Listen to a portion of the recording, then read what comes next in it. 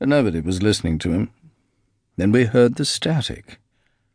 That's what we all agreed it sounded like at first, like the sound of televisions in the middle of the night. And Chester stopped his flapping, and we listened. There's never any sound in the room that we don't know about. There were no crowds outside, no tours, and it's about as soundproofed as a room without real soundproofing can get. So we all looked around for the source, heads peeking up like we were meerkats. When it was over, quick as it began, as if somebody just flicked a switch and turned the power off, we just sat there, and nobody said anything for the longest time, until the speaker told us to reconvene the following day. We all shuffled out onto the riverbank, seemingly along with everybody else on both sides of the river, and we just milled around. It's like a fire drill, somebody joked, but it wasn't really a joke. The tubes, the buses, nothing was running. Everybody froze, because this was an event. So we were all just stranded there. Jacques Passeur, linguistics expert, Marseille. It was like you were trying to tune into the right frequency, but you were wearing earmuffs. That's how clear the noise was. We were working on a translation of something. Me, Audrey, Patrice, David, Jolie. Working on verbs. Some dull shit like that for an undergrad class I was tutoring. And suddenly, there it was. I've never heard anything like it. I mean, people called it static, but I thought it was more like a growl, even. I said that out loud when it was finished, and we were just talking about it over and over. And Audrey said that I was being stupid. But you know, I wasn't, not really. Meredith Liebestein, retiree, New York City. 12th of April, life is normal. 13th of April, still normal. 14th of April, everything gets torn apart or put back together, whichever way you want to think of it.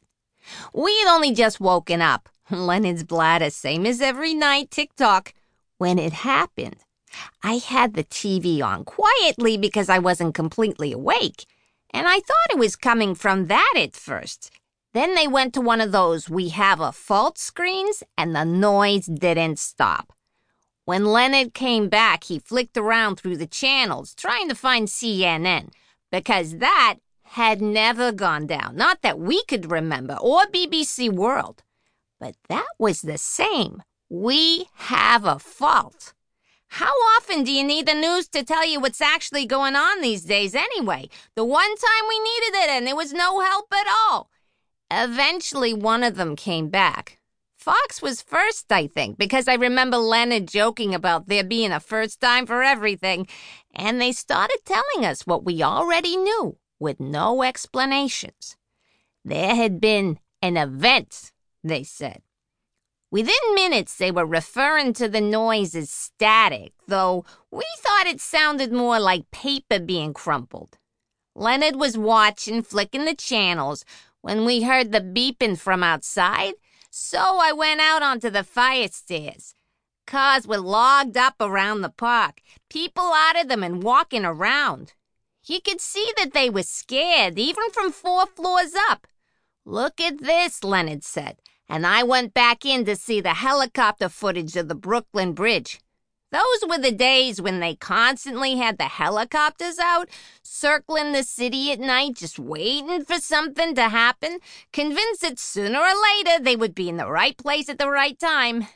And the bridge was chock full of cars, some of them empty, some of them crashed because the drivers had been fiddling with their radios or headsets, looking for the source of the static, I'd guess. This was, Fox News called it, a community event, capital C, capital E, like a ceasefire, or an election, or garden barbecues on the 4th of July. Andrew Brubaker, White House Chief of Staff, Washington, D.C. We were talking through POTUS's schedule because something had to be added, visiting some library because he had said something about funding them. I don't know, small-time stuff. It was 10 minutes.